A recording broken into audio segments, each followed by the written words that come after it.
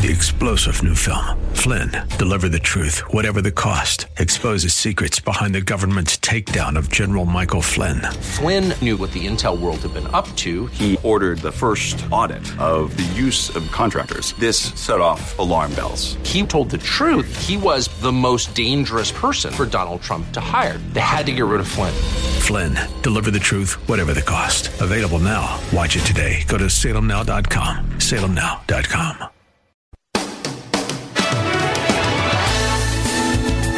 Welcome to Plan Your Estate Radio with your host, San Jose estate planning attorney Bob Bergman. Bob's been practicing law for over 30 years and is certified by the State Bar of California as a legal specialist in estate planning, trust, and probate law.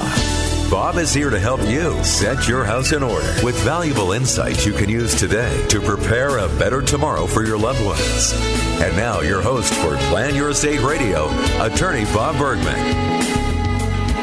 Good afternoon, Bay Area. I am back live today. If you've been listening the last couple of weeks, you'll know that I have had past shows on, including a rebroadcast of my show with attorney Jim Berge here in San Jose.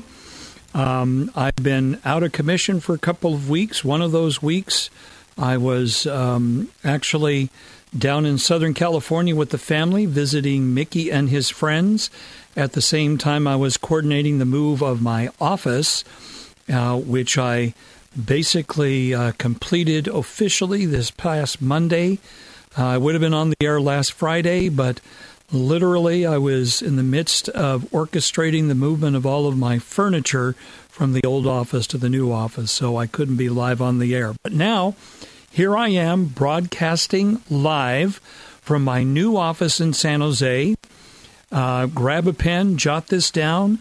It's at 3535 Ross Avenue, Suite 208, Building 2, San Jose, California, 95124. It's on Ross Avenue, right near the intersection with Hillsdale Avenue, which is a short distance away from where Hillsdale Avenue breaks and enters into Camden Avenue. So right there in the Cambrian Park area, near the Cambrian branch of the public library. And for me, the best of possible things is 5 minutes from my children's school. This means I'll be able to drop them off in the morning, get to my office in 5 minutes, which will enable me to start my work day earlier, and will enable, oh boy, I'm sorry, I'm tired. It's been a long week. As I have found moving heavy boxes and furniture and things like that, I'm getting kind of too old for that stuff. And I have felt the last few days like I've been hit by a Mack truck. And then those of you who are older, and if you've moved a bunch of heavy stuff, you know what I'm talking about. You younger people out there, I hope there's some young people listening.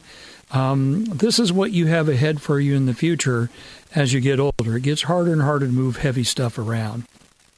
So, anyway, I'm back live now. I'm in my new office. I've got my first seminar in my new office, my Living Trust seminar, that will be tomorrow morning, starting at 8:30. I have a dedicated seminar room in my new office that's always set up with my seminar chairs and my large TV to broadcast my PowerPoint.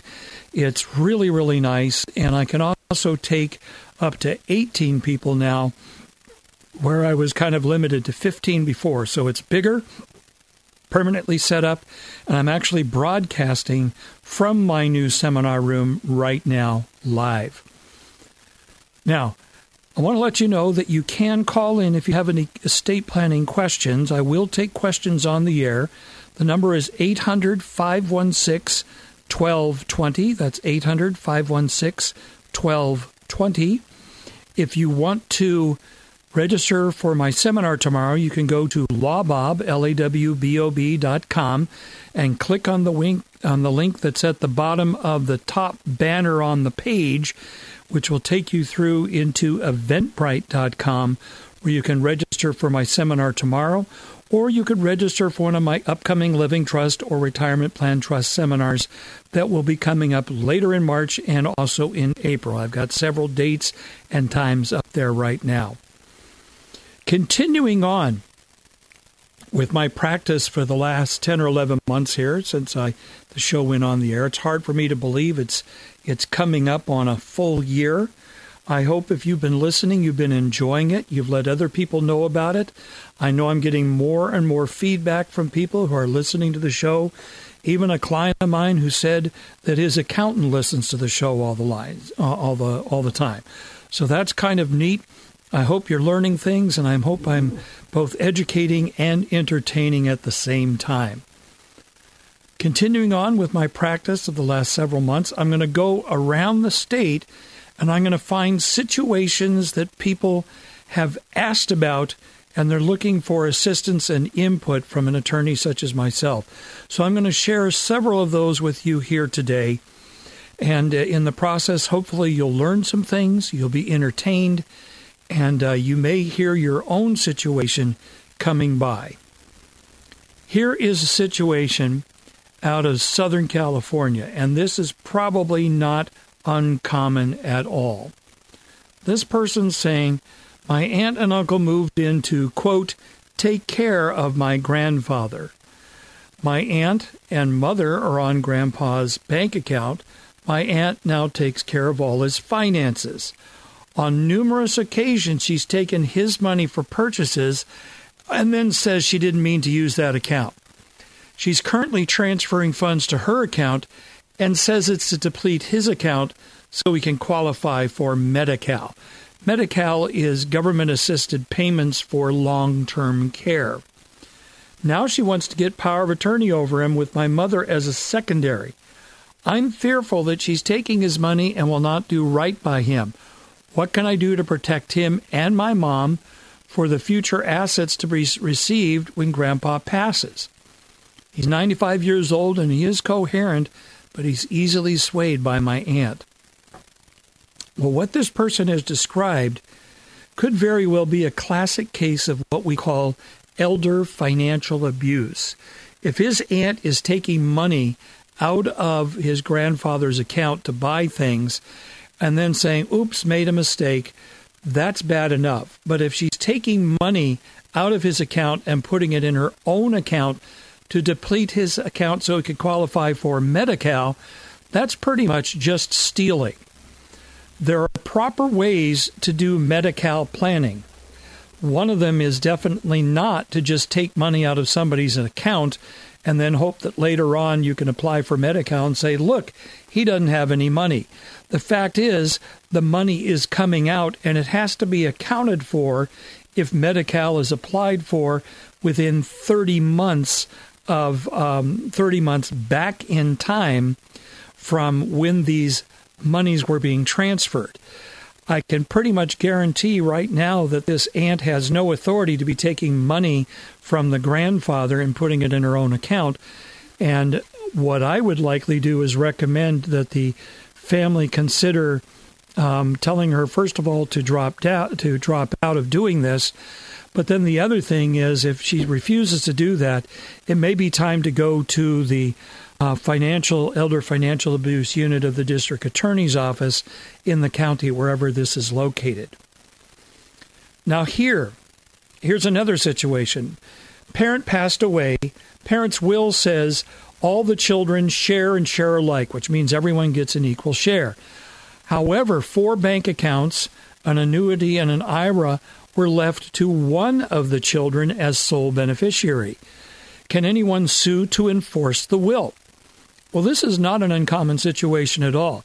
In fact, when you name beneficiaries on bank accounts, annuities, IRAs, life insurance, things like that, the person you named is entitled to receive that asset, and your will has nothing to do with it. A lot of people think they can change their beneficiary designation by making a will that says something different, but that's not really how it works. And I think if the intention of the parent was to have this person have money so they could then distribute it to the other siblings, that was not the right way to do it. And the other siblings may be out of luck unless the one getting all the money decides to split it up and follow the wishes of the parent as expressed in the parent's will. So we're coming up on the first break today. Like I said, I want to let you know that I do have my first Living Trust seminar in my new office tomorrow morning at 8:30. You can register through eventbrite.com. I do have room available. I have about 6 or 7 people registered so far. I'd like to get more, but I'll talk with you more after the break. This is Bob Bergman. Now, back to Plan Your Estate Radio. Once again, your host, estate planning, trust, and probate law specialist, attorney Bob Bergman. Hi, welcome back, Bay Area. I hope you had a chance to do some important things during that break. I was just having a little chat with my engineer today, Mike, making sure we had levels proper.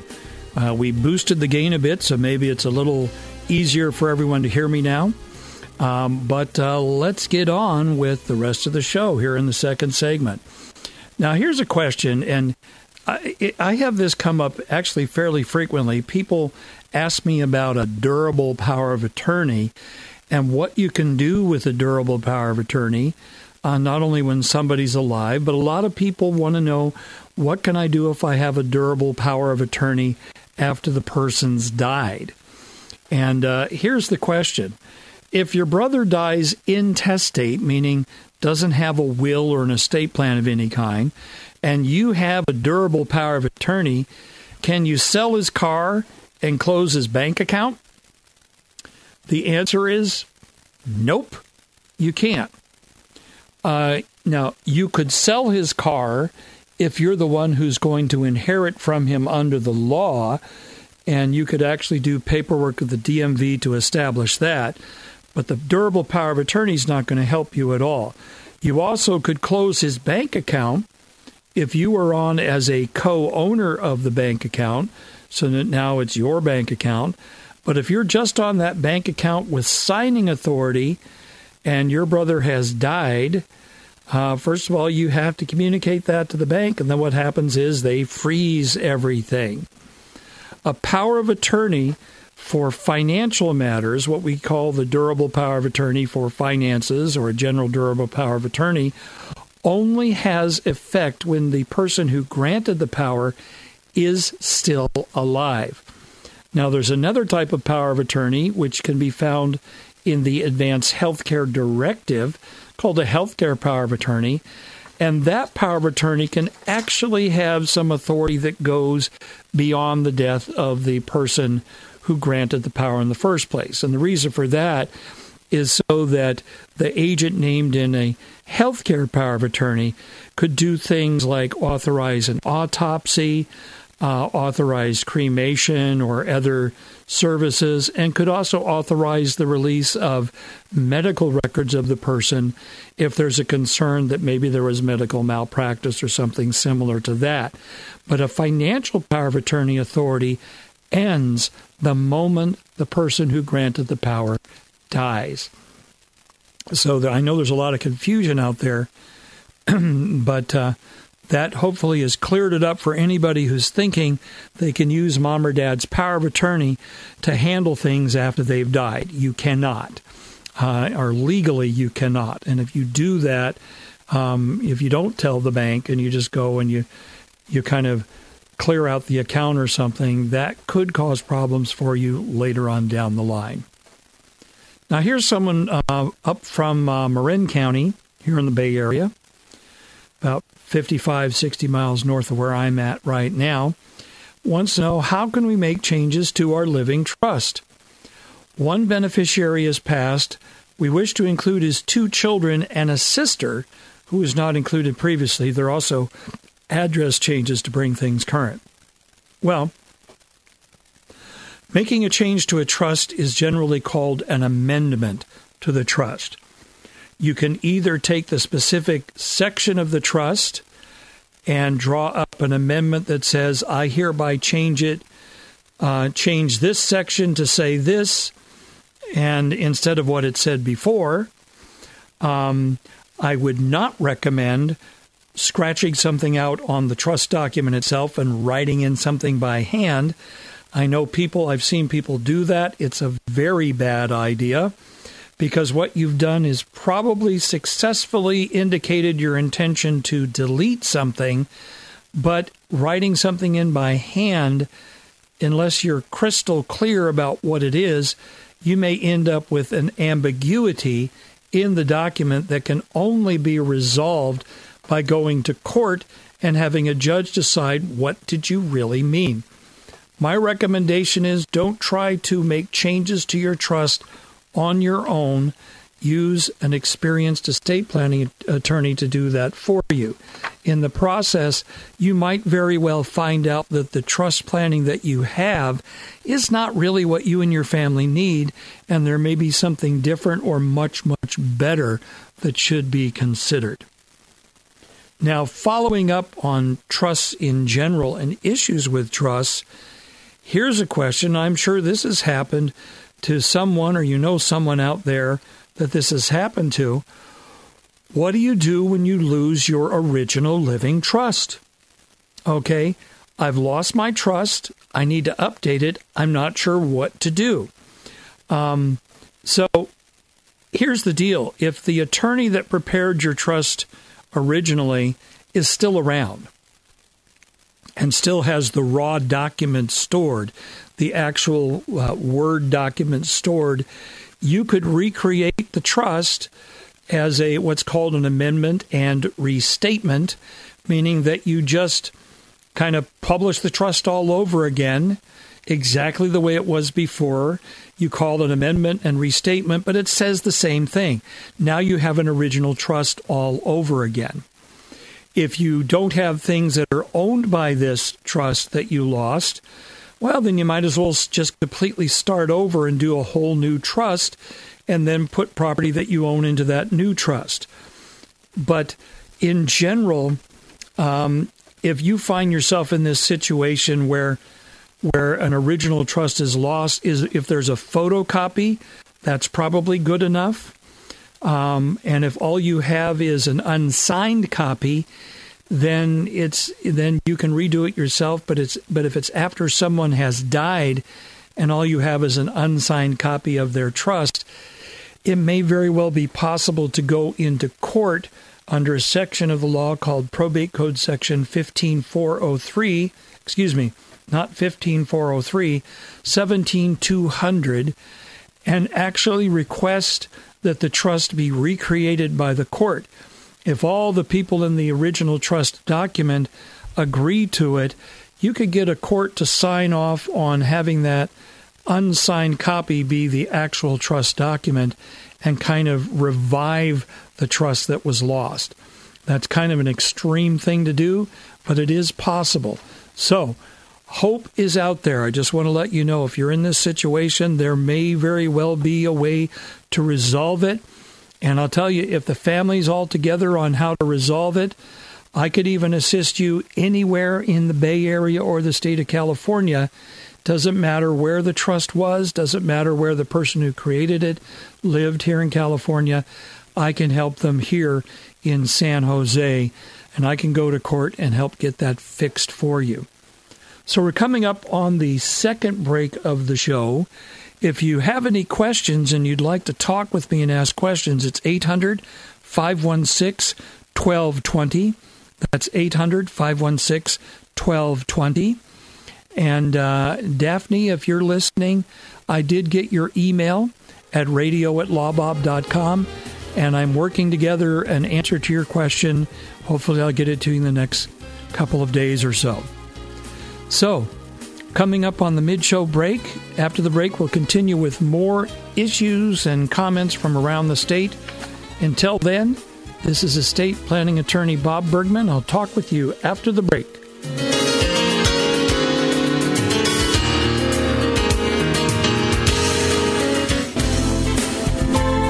This is Plan Your Estate Radio with San Jose estate planning attorney Bob Bergman on AM 1220 KDOW. Hi, welcome back.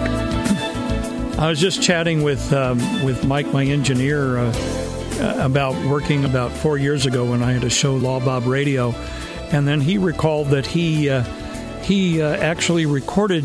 He was in the studio there when I did some of my first shows, and he was my engineer. He was new with the Salem Media Group at that time, just like I was. So here we are again. It's Old Home Week, back on the air together. So let's see here. Let me look here and see something interesting. Here's someone wants to know, how do I go about getting a certificate of independent review? Let me explain what that is. When someone creates an estate plan, and this is especially when someone is older, considered a senior. I believe in the law it's over age 65. It could be younger, but I think it's age 65.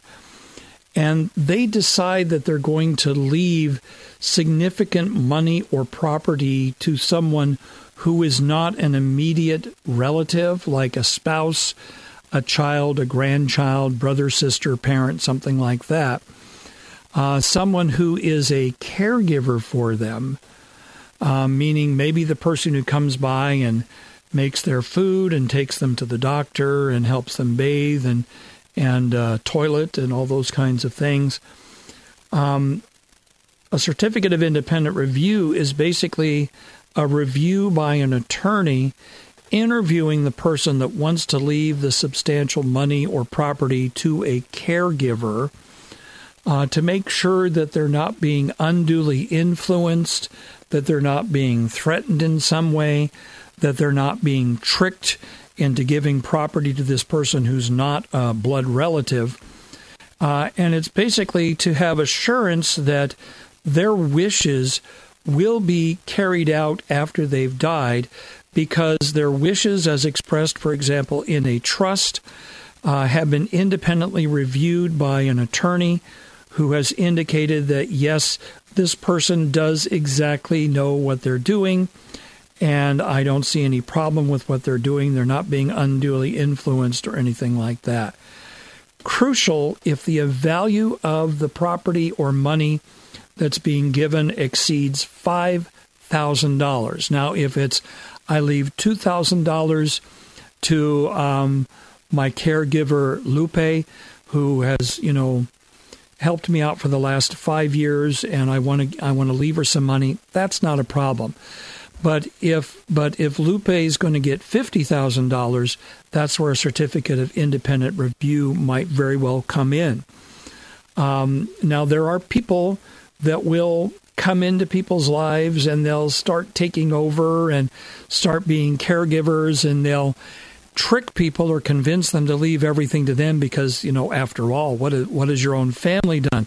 Well, the family may live on the other side of the country. They can't exactly be there every day to take care of mom or dad, but there are people, as you might imagine, that are trying to do that. They're trying to get a hold of substantial assets that way. If the person's a caregiver, the presumption in the law is that any gift over $5,000 was obtained by duress and is presumptively invalid, and then you'd have to overcome that presumption. The way to overcome that presumption is the certificate of independent review. So, this was in the context of someone saying their husband's a trustee and beneficiary for a friend of their estate, but he's not a blood relative. The friend has no children of his own, but has 3 nieces that the friend wants nothing to do with, and they're not named in the friend's trust at all.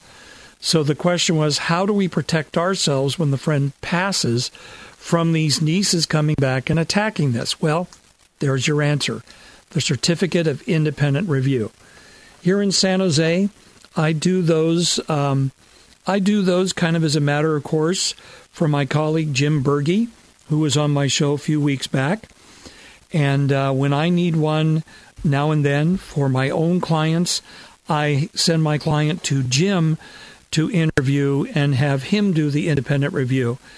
We figured that between the two of us, with both of us being certified specialists in estate planning with many, many years of experience, the ability of someone to successfully attack an estate plan prepared by either one of us and independently reviewed by the other one is going to be almost impossible to break.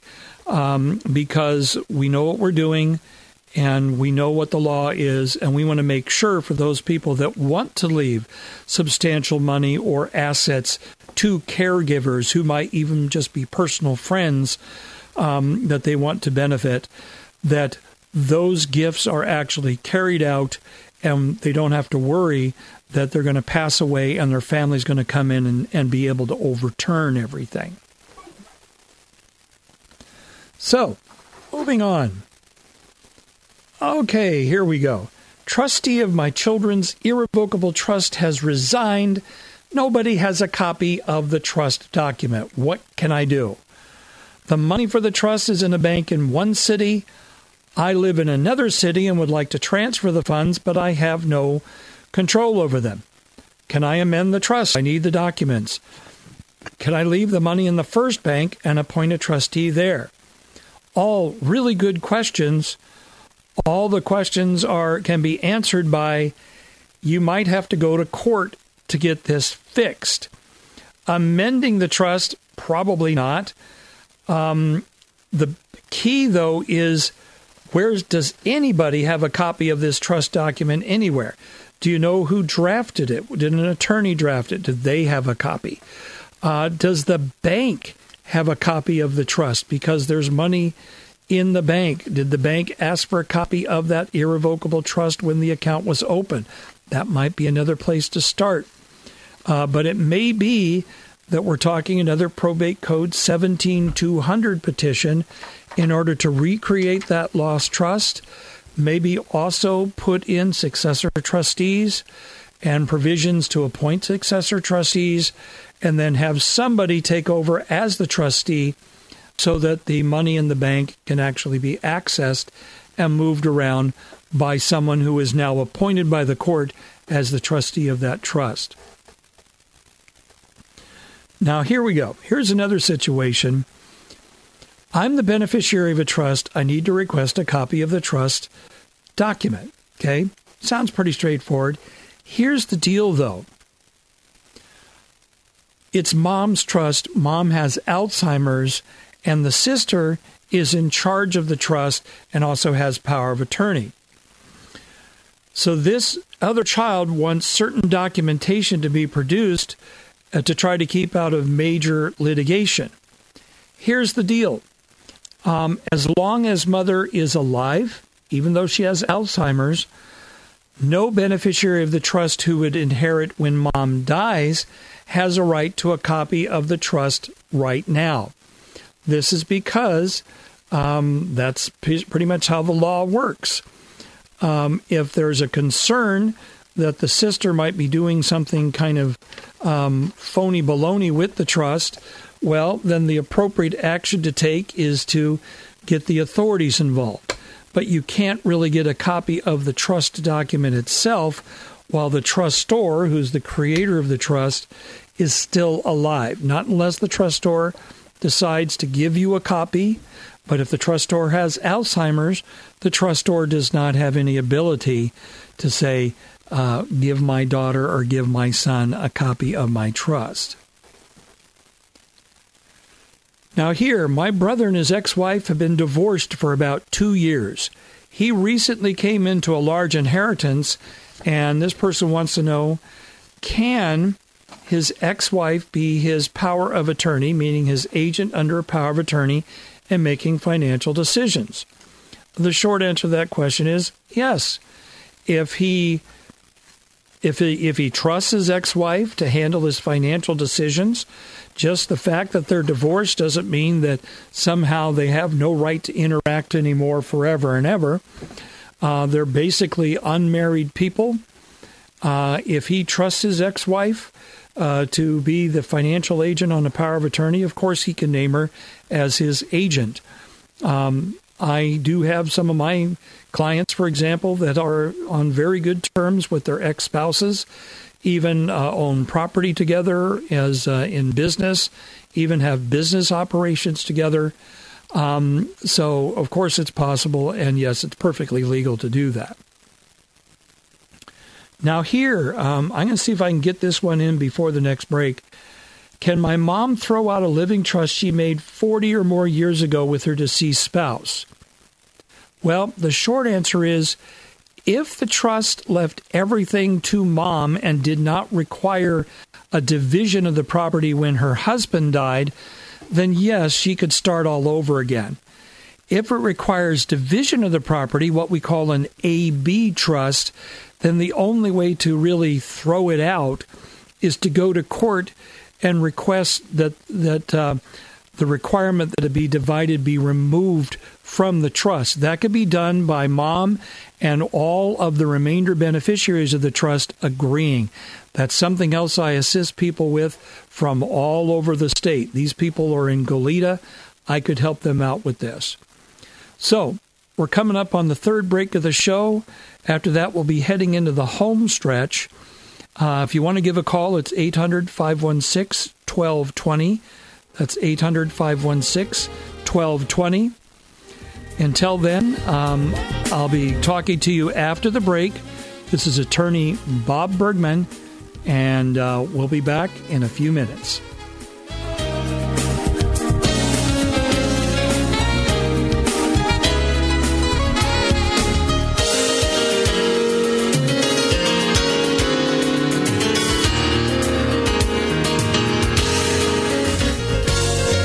Now, back to Plan Your Estate Radio with attorney Bob Bergman. Welcome back for the fourth and final segment of the show today. Still a chance to call if you have any questions, 800-516-1220. You can also email questions to me that I can respond to over time, radio@lawbob.com. So I'm going to try and cover a few more situations before we call it a day. This one right here comes out of Ojai, California. Some of you may know where Ojai is. I've actually been there before at a conference a number of years ago. It says, I'm trustee of a trust where the trustor is now incapacitated. The house is a rental property and the trustor's main asset. Because of maintenance needs, including new appliances, one renter evicted, house was trashed, needs to be cleaned up, can I get a home equity line of credit or loan for improvements and cleanup? The house is in the trust, fully paid for, no mortgages or liens. The short answer is probably fairly easily because it's a rental property and you can demonstrate cash flow that would be there to pay back any loan. If you're the trustee of the trust, you will typically, if the trust is well written, you'll have the authority to borrow against trust assets, including the rental property. You can then take out, maybe get a line of credit or a home equity line of credit, so you only draw against it as needed to maintain the property, replace appliances, things like that. May need a new roof someday. So yes, you can do that and rely on the income of the rental property itself for the payback. You may find there's a lot of lenders that will be very happy to loan in that situation because the property is owned free and clear, and because the property is located, let's see, where is it? In Ojai, which is, near as I can remember, it can actually be a fairly upscale area. And a lot of people, a lot of celebrities have properties in the Ojai area. So here, my girlfriend and partner and I own a car and have a bank account together. If one of us dies, what problems might the other have? Okay, it says we have no legal partnership. I assume by that they mean no registered domestic partnership. We each have children. I have a living trust that does not include this car or bank account. Well, if you own the car together and have a bank account together and you literally own it together, then one dies, then that car and the bank account will go to the survivor of the two. It's probably a joint tenancy account, which means that the survivor now owns everything. So there shouldn't be any particular problems there. Without more information, I couldn't really say if there could actually be more problems for that. So here, the witnesses for your last will and testament, what if the two witnesses that sign your last will and testament, which was a pour-over will supporting a revocable living trust, what if they can't be reached? So what if they've died? Is it going to affect the execution of your trust upon your incapacitation or death? Well, if we're talking witnesses on the pour-over will, that's not relevant directly to a living trust. If the living trust owns property, the will never really comes into play unless the will needs to be used to get property into the trust that for some reason was not titled or payable to the trust when the creator of the trust had died. That can be done through the court system. It's called a Hegstat petition. If you've listened for a number of months now, I've talked about Hegstat petitions in the past. I'm literally right now in the process of doing 3 Hegstat petitions that are for people from around the state. I actually submitted 2 last week and got court orders, so I do a lot of these. The pour-over will, not really important if you come through me, not important to find the witnesses to the will, as long as all the people whose interests are affected agree that the pour-over will should actually be used to support getting that property into someone's living trust. Well, we're coming up on the end of the show today, and I've enjoyed doing these shows tremendously over the last several months, 10, 11 months now, and I hope you've enjoyed them as well. I want to encourage you, if you have questions, email me at radio@lawbob.com. I will answer them as they come in as quickly as I can. If you want to find out more about living trust planning and the great things that we can do with living trust planning, well, I have one of the seminars, my Living Trust Seminar, in my office tomorrow morning starting at 8:30. Go to eventbrite.com, look for the Living Trust Seminar with Robert Bergman on it, and you can register for it there and make sure you have a spot assured. I have great handout materials to give to everyone. I have water to give out, and I'll probably also have some Girl Scout cookies tomorrow because my girls are Girl Scouts and they sell those cookies. So go to Eventbrite, register for the Living Trust Seminar. Hopefully some of you listening will come tomorrow. I've had a good time today. It's good to be back live on the air. I hope you've learned some things. I hope you've found out some things that will help you and your family in your lives. So, until next week, this is estate planning attorney Bob Bergman, your host for Plan Your Estate Radio. Talk with you next week. You've been listening to Plan Your Estate Radio with estate planning attorney Bob Bergman. For more information on today's program or to schedule a consultation, visit lawbob.com, where you'll also find information on his upcoming estate planning seminars. LAWBOB, lawbob.com, or call his office in San Jose, 408-247-0444. That's 408-247-0444. And be sure to tune in next week for more Plan Your Estate Radio.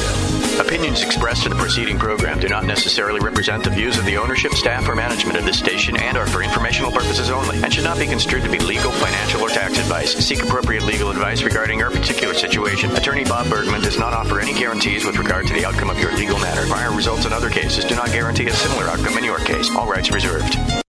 3-star General Michael J. Flynn, head of the Pentagon Intelligence Agency, knew all the government's dirty secrets. He was one of the most respected generals in the military. Flynn knew what the intel world had been up to. He understood its funding. He ordered the first audit of the use of contractors. This set off alarm bells.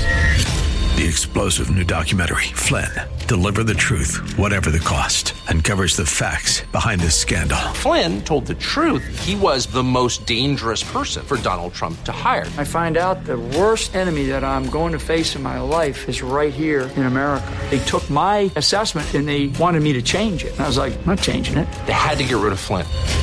With in-depth interviews, archival footage, and never-before-seen personal records of the man behind the headlines. I just felt like I was drowning. Flynn, deliver the truth, whatever the cost. Available now. Watch it today. Go to salemnow.com. salemnow.com.